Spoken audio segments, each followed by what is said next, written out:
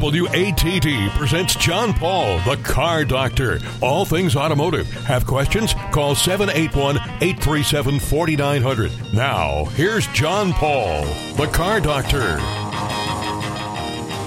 And good Sunday morning, everyone, and welcome to another edition of the Car Doctor program on 95.9 WATD. My name's John Paul, the Car Doctor, here to help you with your car problems.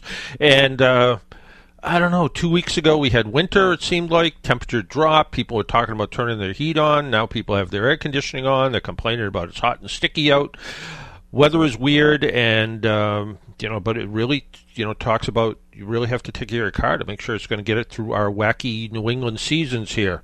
And if you're thinking about car shopping, you might be a little bit shocked about, are there still inexpensive cars around? I got an email this week from somebody.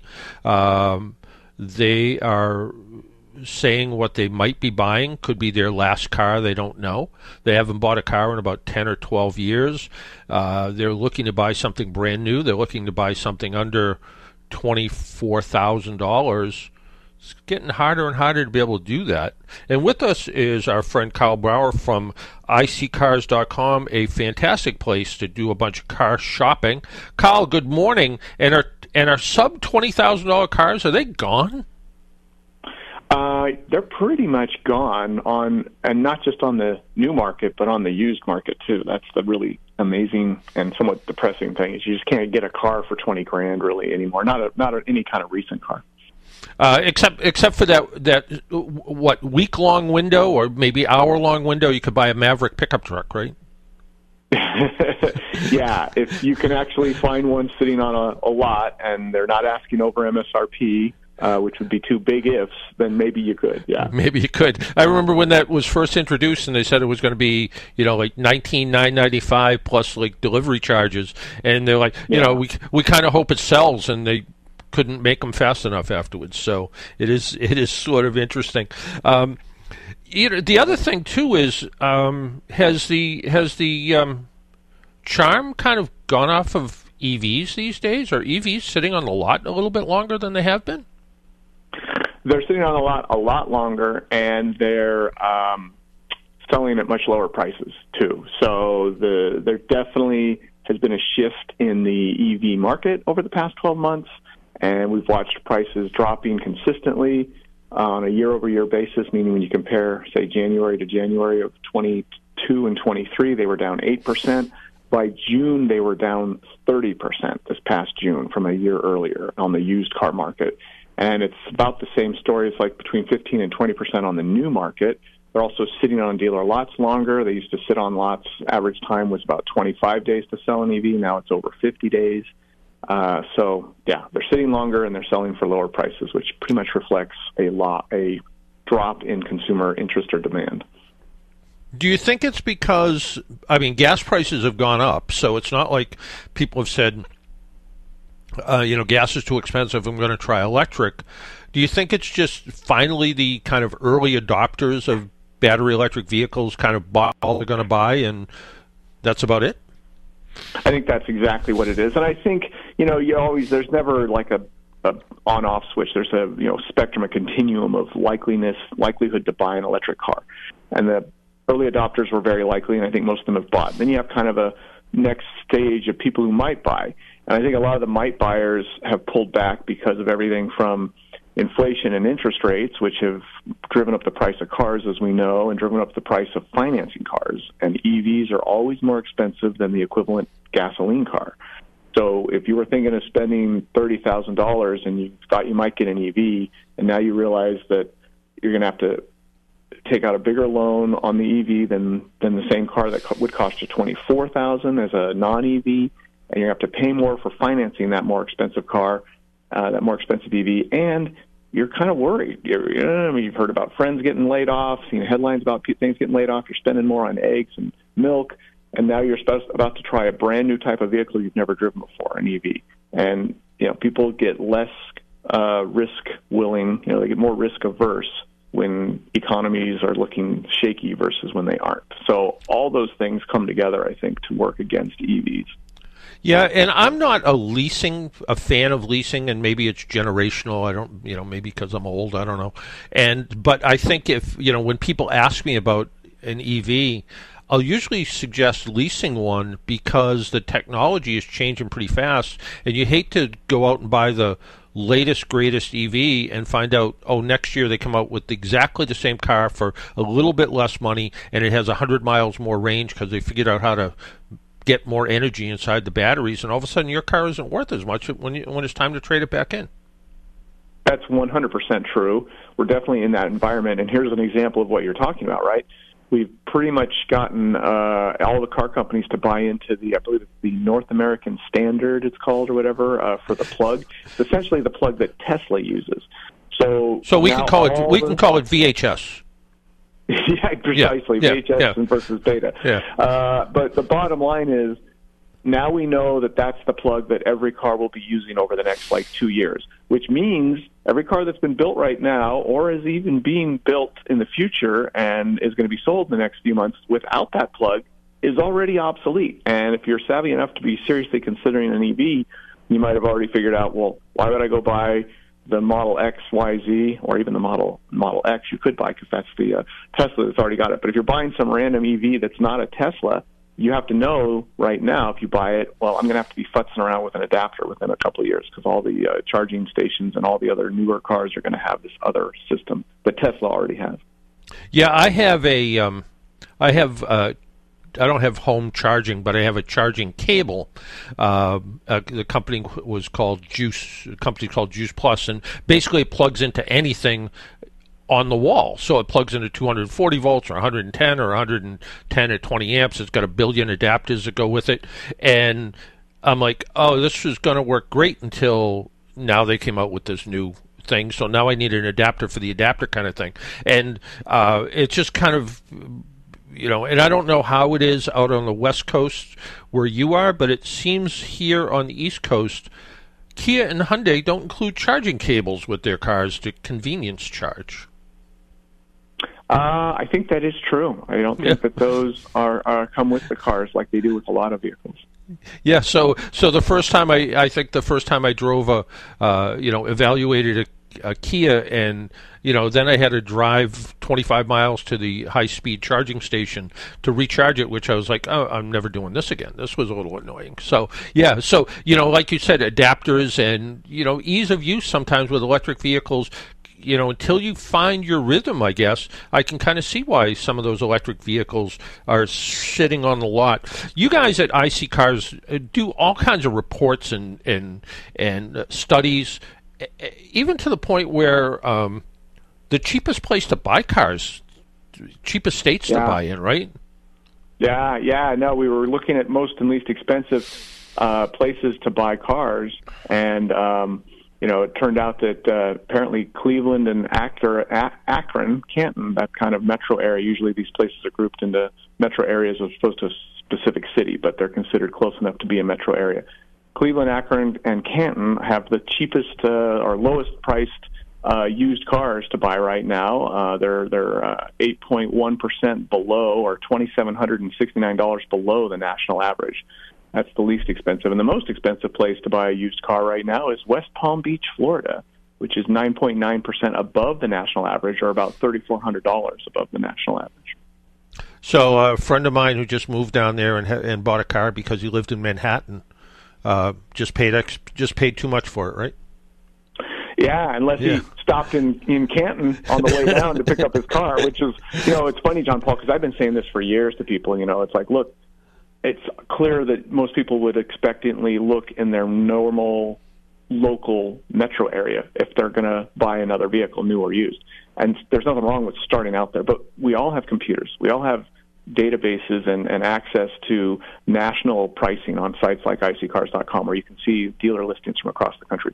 Why would you not expand beyond your local area just to at least get a sense of whether you could save some money? I'm in Orange County, south of L.A., so I can look in a 100-mile range and pull in all of L.A. and pretty much all of San Diego County from where I am right now, too, and that's 100 miles. So it's still an afternoon to go retrieve the car.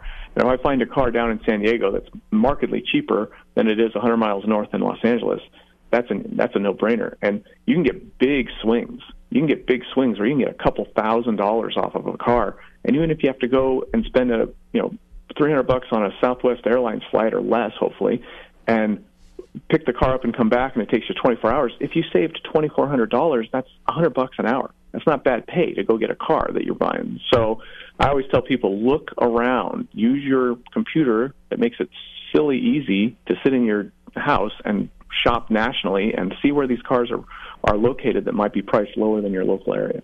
Yeah, you're absolutely right. When I like a lot of people, do a lot of kind of, daydreaming sometimes on the internet, and I go to iccars.com and I'll look for something. My wife years ago had a Volkswagen Cabrio. She loved that car. We've replaced it with 2 different convertibles since then.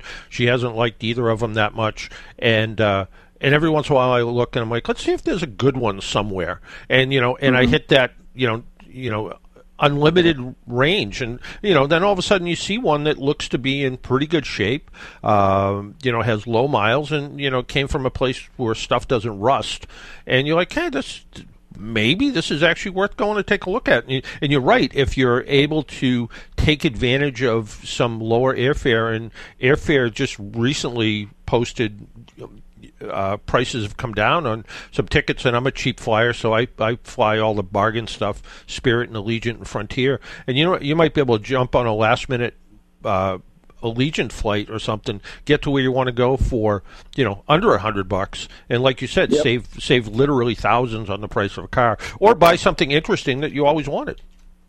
Right. I, believe it or not, picked up a 1988 Firebird Formula 350 for my daughter because she fell in love with them as soon as she saw them and wanted one. And I found it in Iowa City, Iowa. So I used my Delta miles and flew to Minneapolis. That was the closest place. I got a rental car. I drove down and made sure the car was fine, and then drove the car back to Los Angeles. And $8,250 is what I paid for that car, and it was in extremely clean shape. And I just couldn't go wrong, even with the time it took and energy to fly there and drive it back. Well, and on top of that, it becomes a little adventure, right? Right. Well, I love fly-in, drive-home stories. I've done that so many times with cars because to me that's exactly what you said. It's like, to me, this isn't a negative. This is a positive. The fact that I searched out my car and I went and retrieved it and drove it home is a fun way to start the ownership experience to me. And I, to badly quote a song, it's not about the destination; it's about the journey, right? Right. Yeah. No, well, I had a friend when I was growing up who gave me great advice. He says, anything that makes a good story. If it's a good story, I'm in. So. There you go. 2 things that not on the IC Cars website, or maybe it is and I missed it. Are we starting to get through the semiconductor shortage? Are we starting to see a little bit more inventory coming onto dealer lots, both used and new? We absolutely are. I would say that we're pretty much at normal production capacity now without really any hiccups. What's tricky is that we've got, 2 to 3 years, depending on how you define it, where we didn't have normal new car production, and that built up a demand. And I always tell people it's like a dam. You pull the lever and you don't let any water out, the dam builds up behind there. You can pull the lever at some point in the future and let the water go out, but the water behind the dam doesn't instantly go back to the quote-unquote normal level. It has to drain for a while. That's where we are with new car production. We've gotten it back to normal, but we haven't had it back to normal for 3 years. We've had it back to normal for less than a year, 6 months, depending on how you look at it. So we've got a couple years to dig out. And then on the used side, same thing. We had restricted production for model years 20, 21, and 22 for sure. Well, now used cars, if you look at them as 1 to 5-year-old cars, that's how we define them traditionally at IC Cars. Those 20 to 23 model years, 20 to 22 model years, they're right in the middle of the 1 to 5-year-old used cars right now, aren't they? So again, we've got to wait till those things get moved through the picture. The other thing is, they picture like a snake, and he ate some giant, rat. Well, the rat has to move through him, and there's this big bump that goes along as it moves through the snake. That's where we are, except maybe you want to call it an extra thin part of the snake, if that's what you want to consider our car supply. And it has to move through the next 1 to 5 years before we're done. And then we have a possible UAW strike coming up, right? Well, yeah, there you go. See, and so we think we're done with this new car restricted production process, and we're about to hit a strike on Thursday that's going to start it all over again, at least for the domestics. And what will be interesting, John Paul, is where will we have people who were thinking of a domestic and now they feel like I'm back to COVID times. I go to my Dodge dealer or my Ford dealer, and there's nothing on the lot. But there's plenty of Toyotas and Hondas across the street. There used to be nothing on any of the new car lots 2 years ago. Now there's only nothing on the domestic lots. I'll go buy a Honda or Toyota. I mean, I hope the UAW and the automakers are keeping this in mind, because, the only thing worse than not having cars when you want to sell them is not having cars when you want to sell them, people want to buy, but others, competitors, having the cars, because you lose market share and you lose buyers, and they may or may not come back in the future. Yeah, absolutely. One last question. Did anyone go to the Detroit Auto Show? It's coming up I think it's coming up, is it this week or next? I don't know. It's coming soon. I am not going, not after last year's experience. Yeah, so. That's it. I'm sitting here, and there's my lanyard is dangling off a doorknob, and I'm like, I don't think I know anyone who's actually going. So, yeah. How the mighty have fallen, right, John? I know. Oh, my gosh. I know, exactly. Well, for more information, real easy, go to iccars.com. And real quickly, the VIN check. You guys have this other app that you can do a little bit of research on the vehicle identification number, right? Yeah, we have a free VIN check lookup. You just come in, you put in your 17-digit code, and we'll give you a whole lot of information about the car, its history, its pricing, current pricing trends for it. It's a pretty amazing deal for free. Yeah. Karl, I want to thank you for taking some time out of your Sunday morning. I know it's 8 o'clock out where you are, so I want to thank you for getting up a little bit early and maybe joining us on the Car Doctor program. It's always fun joining you, John Paul. You guys have a great rest of your day. All right, you as well. Take care. That was Karl Brauer from iccars.com. We need to take a break and pay some bills. My name's John Paul. This is a Car Doctor program. You're listening on 95.9 WATD. We'll be right back.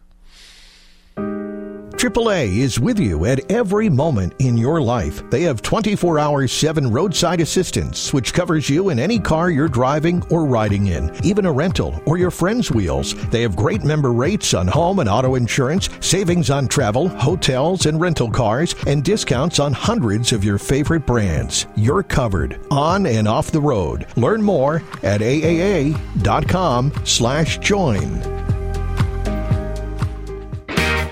Jeep Adventure Days are going on right now at Quirk Chrysler Dodge Jeep Ram on Route 139 in Marshfield. Quirk Chrysler Dodge Jeep Ram is one of the largest dealerships of its kind in New England, featuring an incredible inventory of brand new Jeep Wranglers, great customer service, and Quirk's Chrysler Certified Service Department. Quirk Chrysler Dodge Jeep Ram is accessible from all across the South Shore, just off Route 3 at the new Exit 27. Quirk works to save you money. Quirk works for you. Visit QuirkChryslerDodgeJeepRam.com. Talk radio with a South Shore point of view. Hi, I'm Kevin Tachi. Join me tomorrow for Monday Night Talk, where the South Shore comes to talk. Tomorrow night after the 6 o'clock news here on 95.9 WATD. Make an appointment Sunday morning at 11 for John Paul, the Car Doctor, on 95.9 WATD. Now, back to the Car Doctor. And welcome back to the Car Doctor program. Well, it's time to talk about the car that got me around. I guess a couple weeks ago now. I sort of skipped over it, I guess. It's the Honda Accord Sport.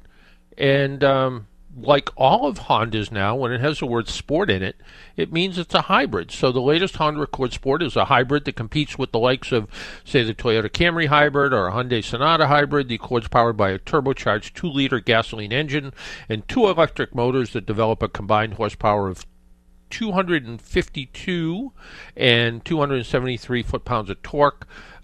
Torque is the thing that pushes you back in the seat. Horsepower is what makes you move fast, but horsepower is something that happens at higher RPMs. Torque is the thing that when you step on the accelerator at the stop sign, that's what you feel.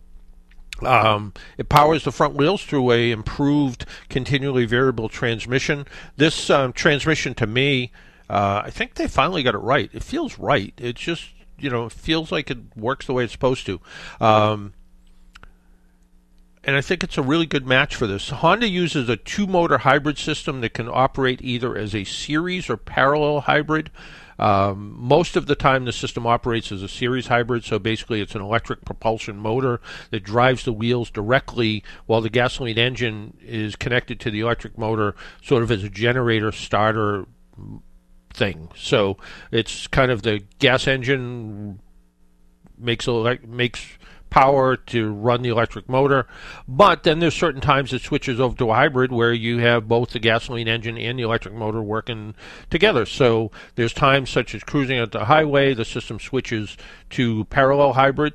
It sometimes runs in just full electric mode. There's a lot going on under the hood that honestly you don't even notice. If it wasn't for the display screen telling you what was going on, I don't think you'd even notice. It just feels normal. And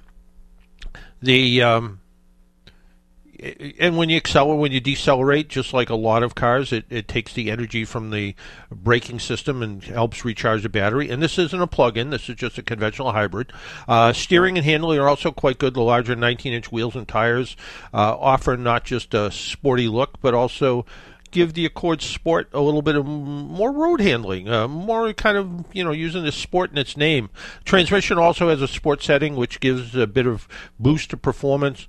According to the EPA, the 2023 Accord Hybrid is good for 51 miles per gallon in the city, 48 on the highway. During my time, I averaged about 48 miles per gallon in a mix of mostly city driving.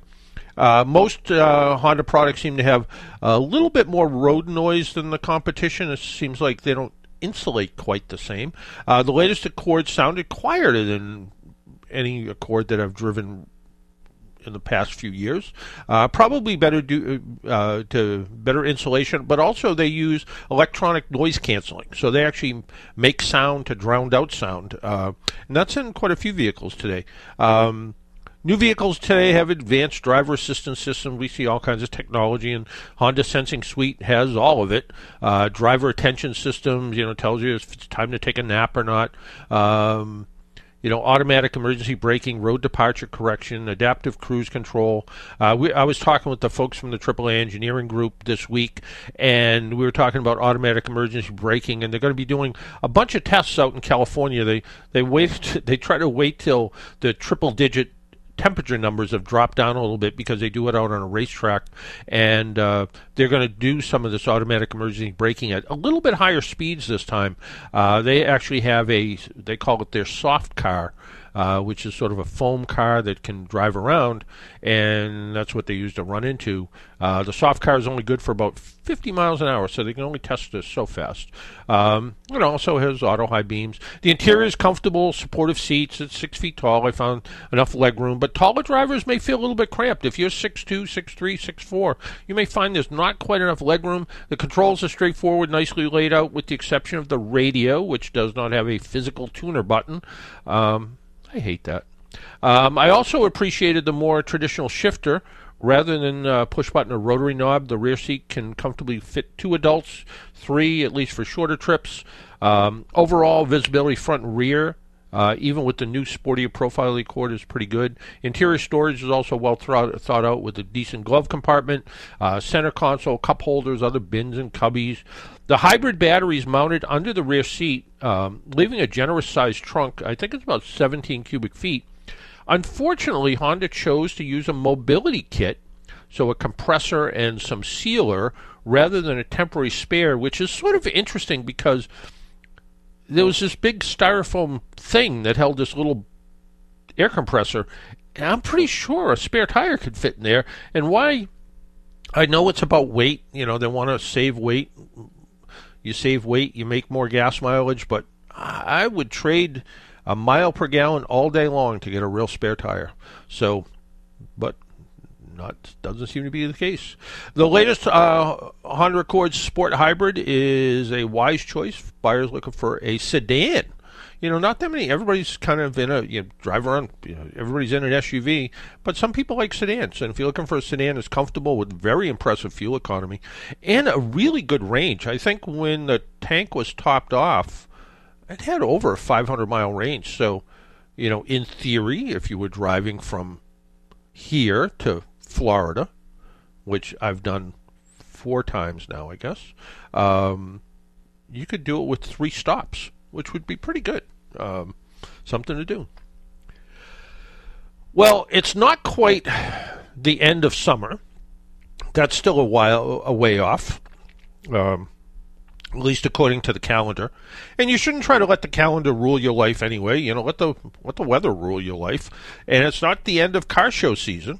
And with us is Gregg Anderson. And Gregg, welcome to the Car Doctor program. But you got a couple of car shows coming up in the very near future, right?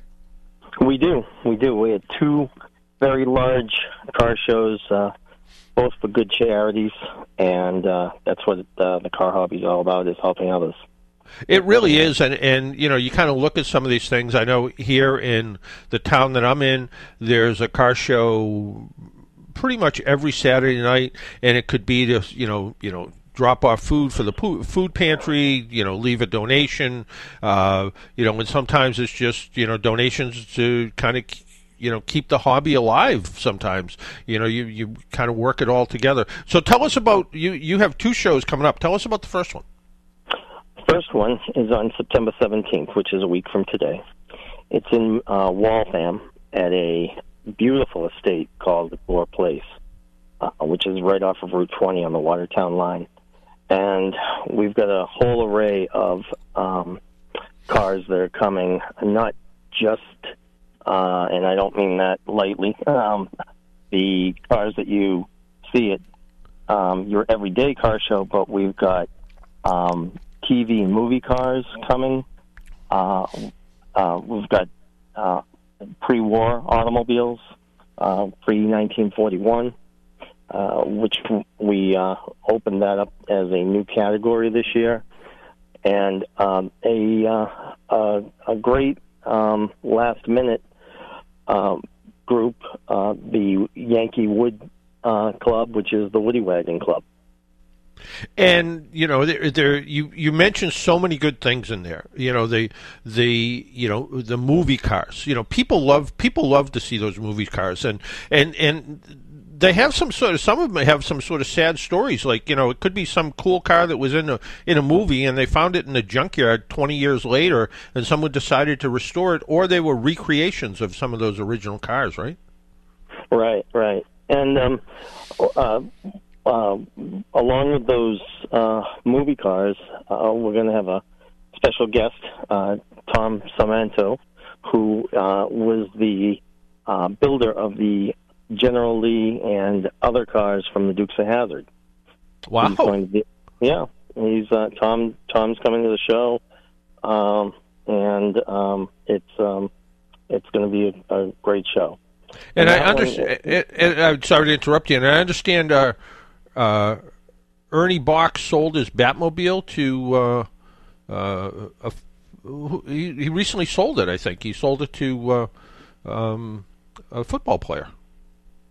Oh, I did hear that, but I don't know which football player. Yeah.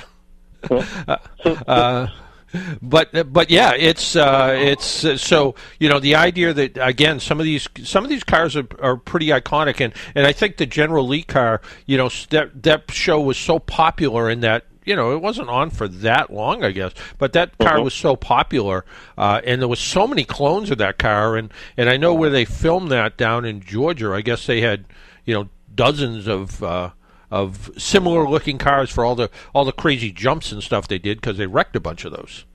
Exactly. And Tom's book outlines the building of the General Lees and the police cars, Daisy Duke's car, a Jeep, and that event is I misspoke. That event is on the 24th of September at Gore Place, not the 17th.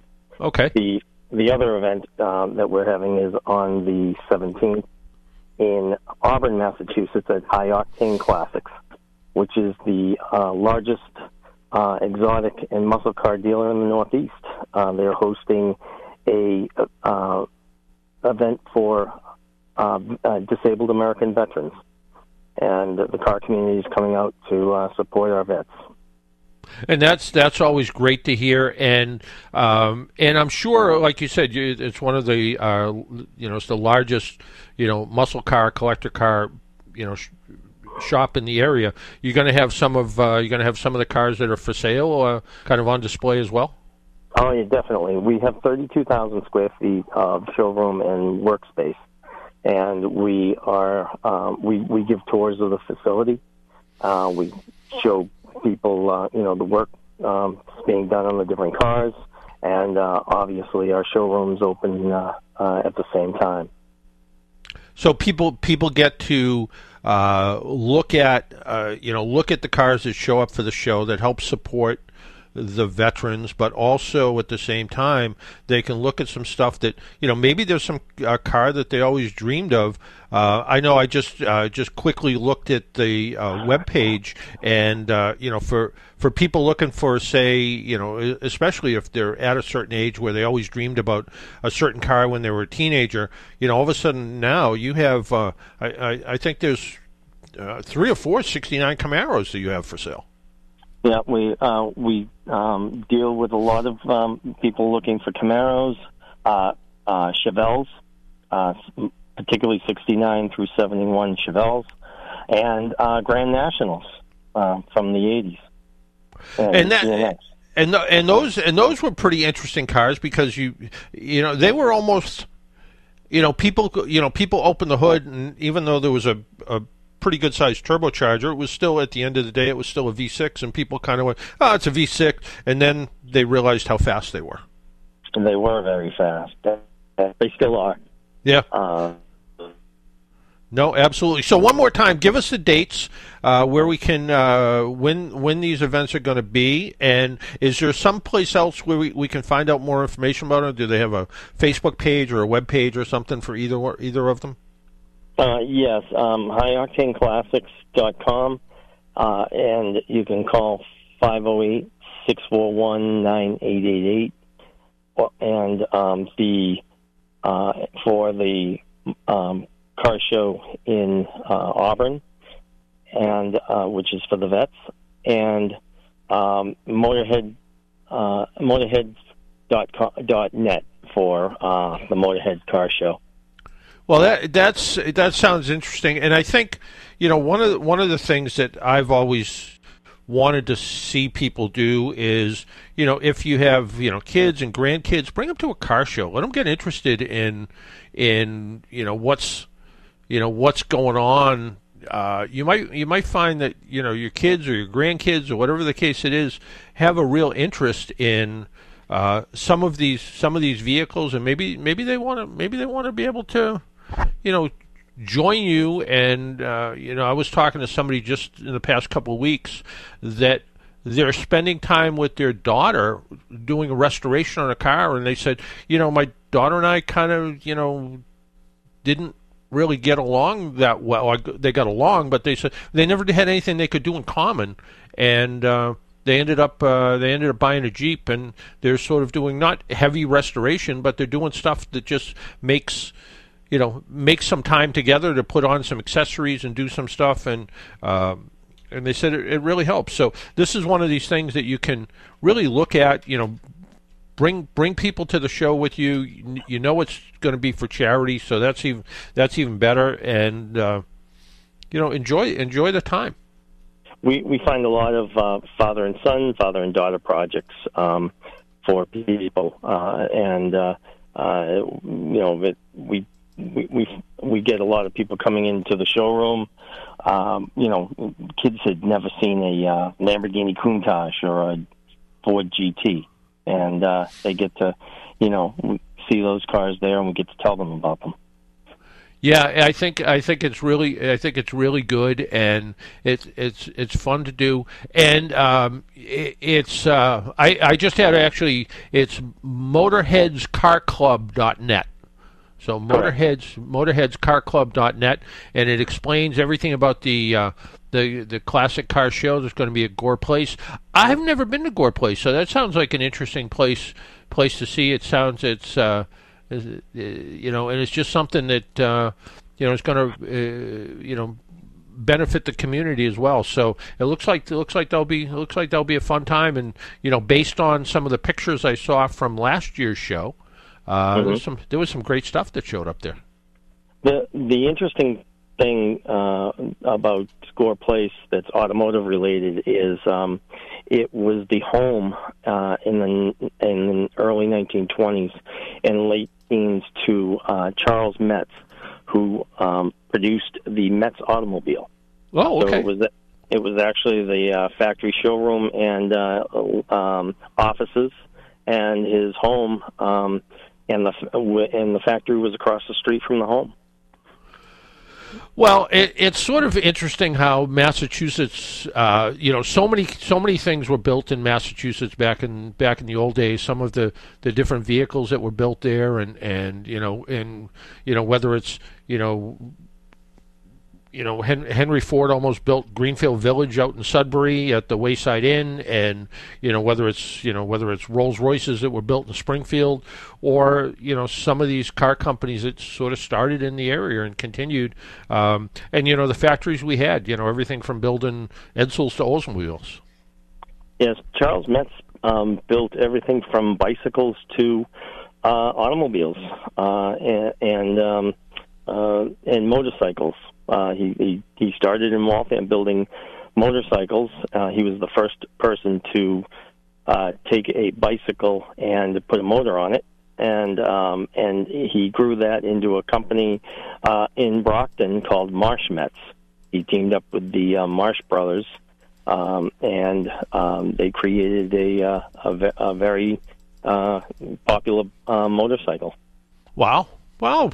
So we all learned a little something. Hey, Gregg, I want to thank you for taking a little time out. And it's like I said, it's car show season. It's a good time to do this. And anything that relates to the old car hobby, you have the phone number. Call in whenever you want. Great. And so September 17th in Auburn at High Octane, 141 Washington Street. And September 24th in Waltham at Gore Place. And we hope to see a large crowd out at both shows to support the causes. Yeah, and go to both websites to check out information about it. Whether it's High Octane's website, you can see some of the cars that are there for sale, beautiful looking cars that are there for sale, as well as the Motorhead's Car Club .net website, where you can see some photos of last year's show. You'll see some of the amazing cars that showed up there, and you can get more information about the 2023 car show. Again, Gregg, thanks for taking a little time and joining us. Thanks for having me, John. Take care. Bye-bye. Bye-bye. So it's still car show season, and it's one of those things that I don't have any room for a car. I don't have any. I love to be able to own collector cars, but the idea of having a collector car of something you can own and enjoy is always great. I've owned a couple of old and weird cars in the past, but the idea of being able to own them, not really in the cards right now, but on the other hand, I am able to still go and enjoy them with people who like to enjoy these cars. So you get to learn a lot, you get to find out a lot of things, and it's always fun at the same time. Why don't we take another break, pay some bills? My name's John Paul. This is the Car Doctor program. If you would like to join us, our phone number is 781-837-4900. Maybe you have a car show going on, and you can give us a call at 781-837-4900 and talk to you about your car show. Maybe you have car problems. We have a bunch of stuff in the mailbag to talk about, questions that came in this week. We'll talk about those as well. Our phone number again, 781-837-4900. We'll be right back. Let's get real. Unlock your potential with an Abington Bank Get Real checking account. When you're always on the go, you need a bank that doesn't hold you back. Well, can you say no fees? That means no monthly account fees, free mobile banking, and free online bill pay. Plus, you can get a cash bonus when you sign up. Visit your local branch or abingtonbank.com to open an account today. Free yourself from fees with a Get Real checking account at Abington Bank. Unlock your potential. Member FDIC. AAA is with you at every moment in your life. They have 24-hour-7 roadside assistance, which covers you in any car you're driving or riding in, even a rental or your friend's wheels. They have great member rates on home and auto insurance, savings on travel, hotels, and rental cars, and discounts on hundreds of your favorite brands. You're covered on and off the road. Learn more at aaa.com/join.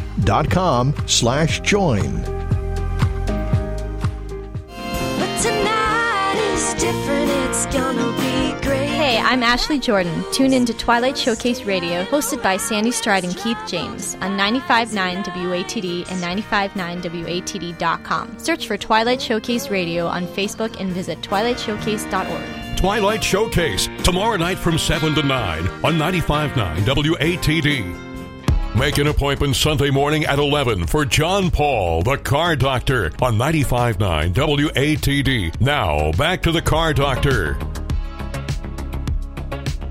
And welcome back to the Car Doctor program on 95.9 WATD. Well, somebody asked me the other day, where can I read your question and answer columns? Well, we've expanded a little bit.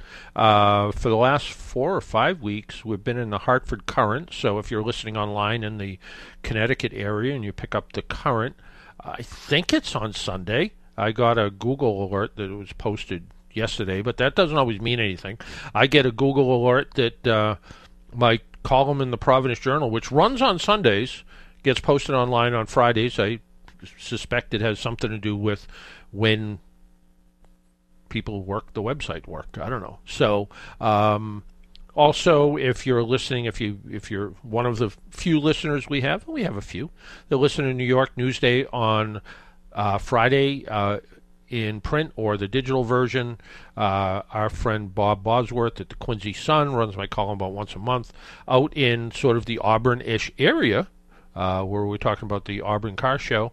There is a great little weekly called the Yankee Express and the Blackstone Valley Express. They run my columns every time they publish their papers, and I think they do 5 editions a month. So they run the columns there. Boston.com and the Boston Globe Online post it pretty randomly during the week. Sometimes it posts on Friday. Sometimes they'll post one on one Monday and another one on Wednesday. You never really know, but go to Boston.com or the Boston Globe and click on the auto section and you'll find my columns there. So a lot of these columns sort of generate the questions, as well as people who listen to the radio show that decide they're going to send me an email, and you can do that at jpaul@aaanortheast.com, and we can answer your questions there too. But right now, let's talk to Tom from Weymouth. Tom, good morning. Yeah, good morning, John. John, now that going into seasons change, so the fuel that'll be coming in for the winter, what is the difference in the summer fuel? What's different about the fuel? Summer fuel is designed not to evaporate as quickly. So remember in the old days, you'd see a car parked in the sun and you'd see like fumes coming off of it? Yes. Yeah. Well, that's the gasoline that's made for summertime doesn't evaporate the same way. And winter fuel is actually designed to light off at a lower temperature. So one of the things that can kind of happen, and winter fuel has less energy in it. So that's why in the wintertime, it's not just the cold weather and the warm-up that affects your fuel economy. It's the fuel just doesn't have the same amount of energy in it, because that lower energy lets it start easier in cold weather. But one of the weird things that sometimes happens is we'll have cold weather fuel, which we start to get into the tank sometime in the next month or month and a half or so. And it'll be all good until we have one of those weird Februaries that maybe all of a sudden it's 70 degrees for one day in February. And people's cars don't start.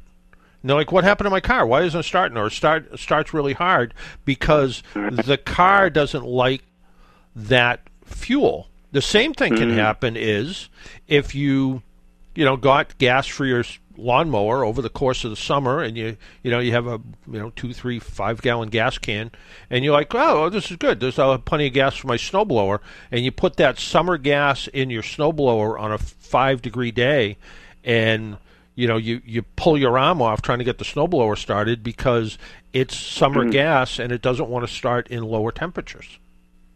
Right. Is any one of those fuels better for, like, storage? Like, is it better to get some summer fuel now if I'm not going to use my lawnmower anymore, or wait till it put, you know what I'm just saying, other than the other things we do for it?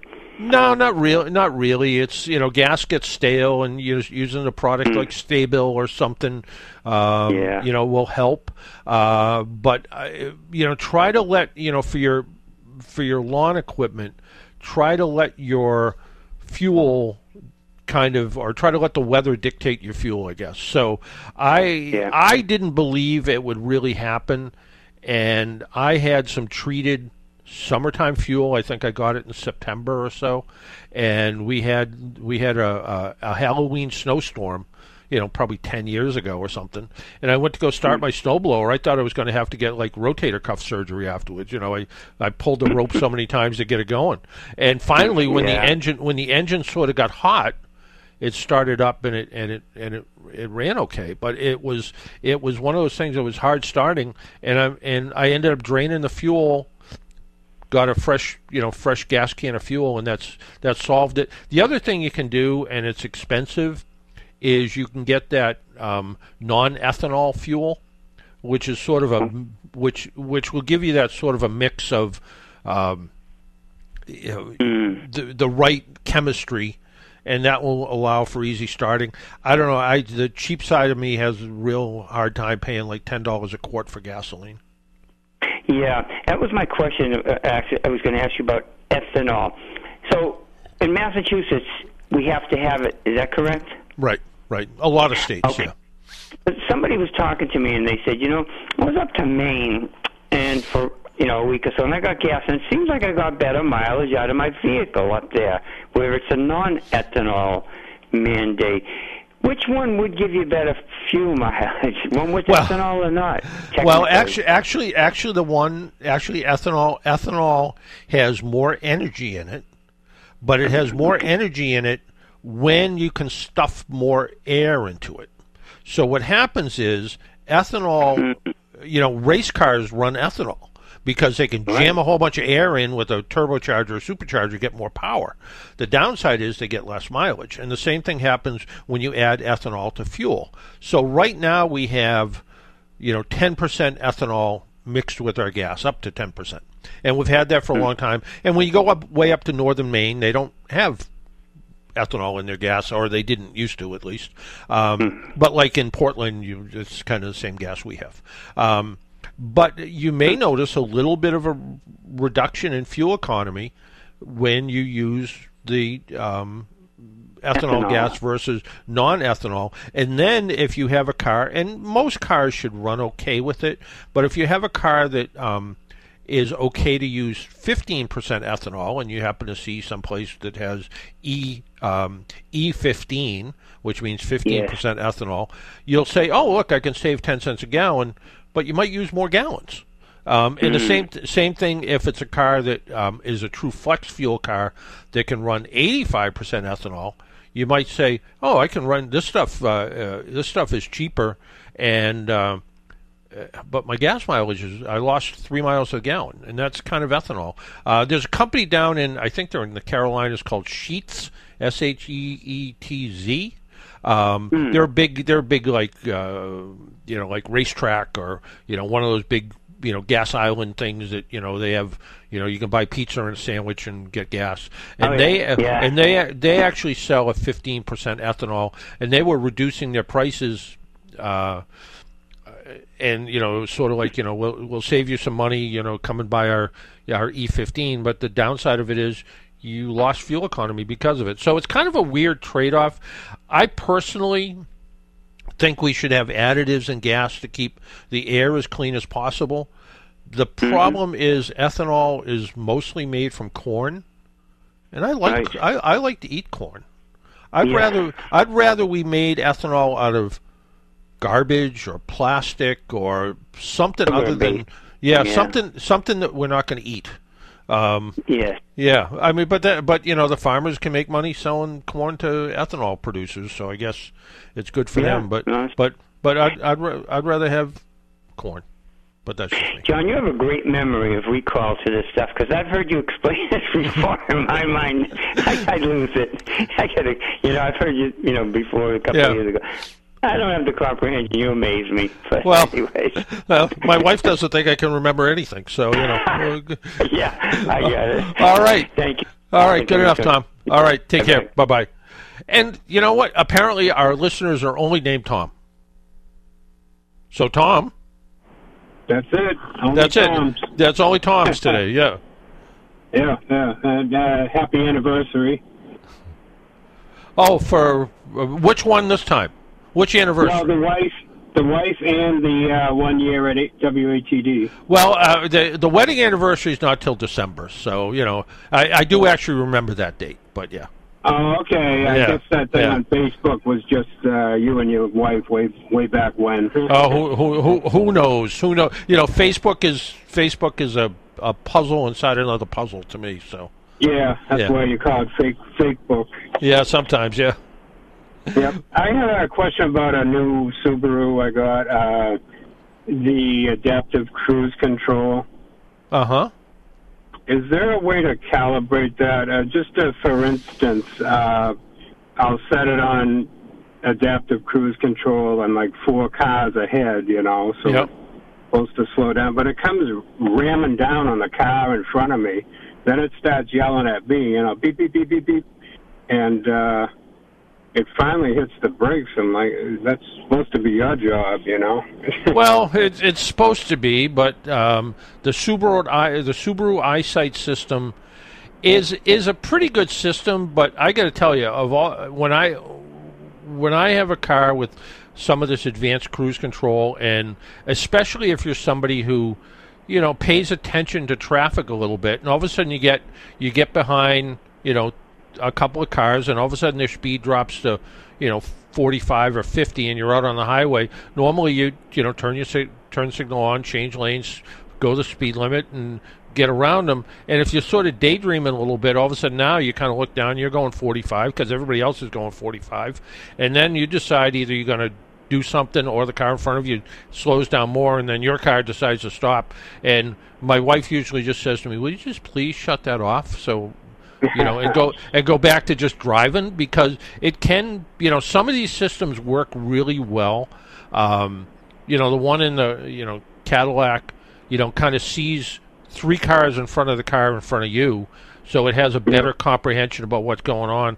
The Subaru one where you can set it for how close a following distance you want.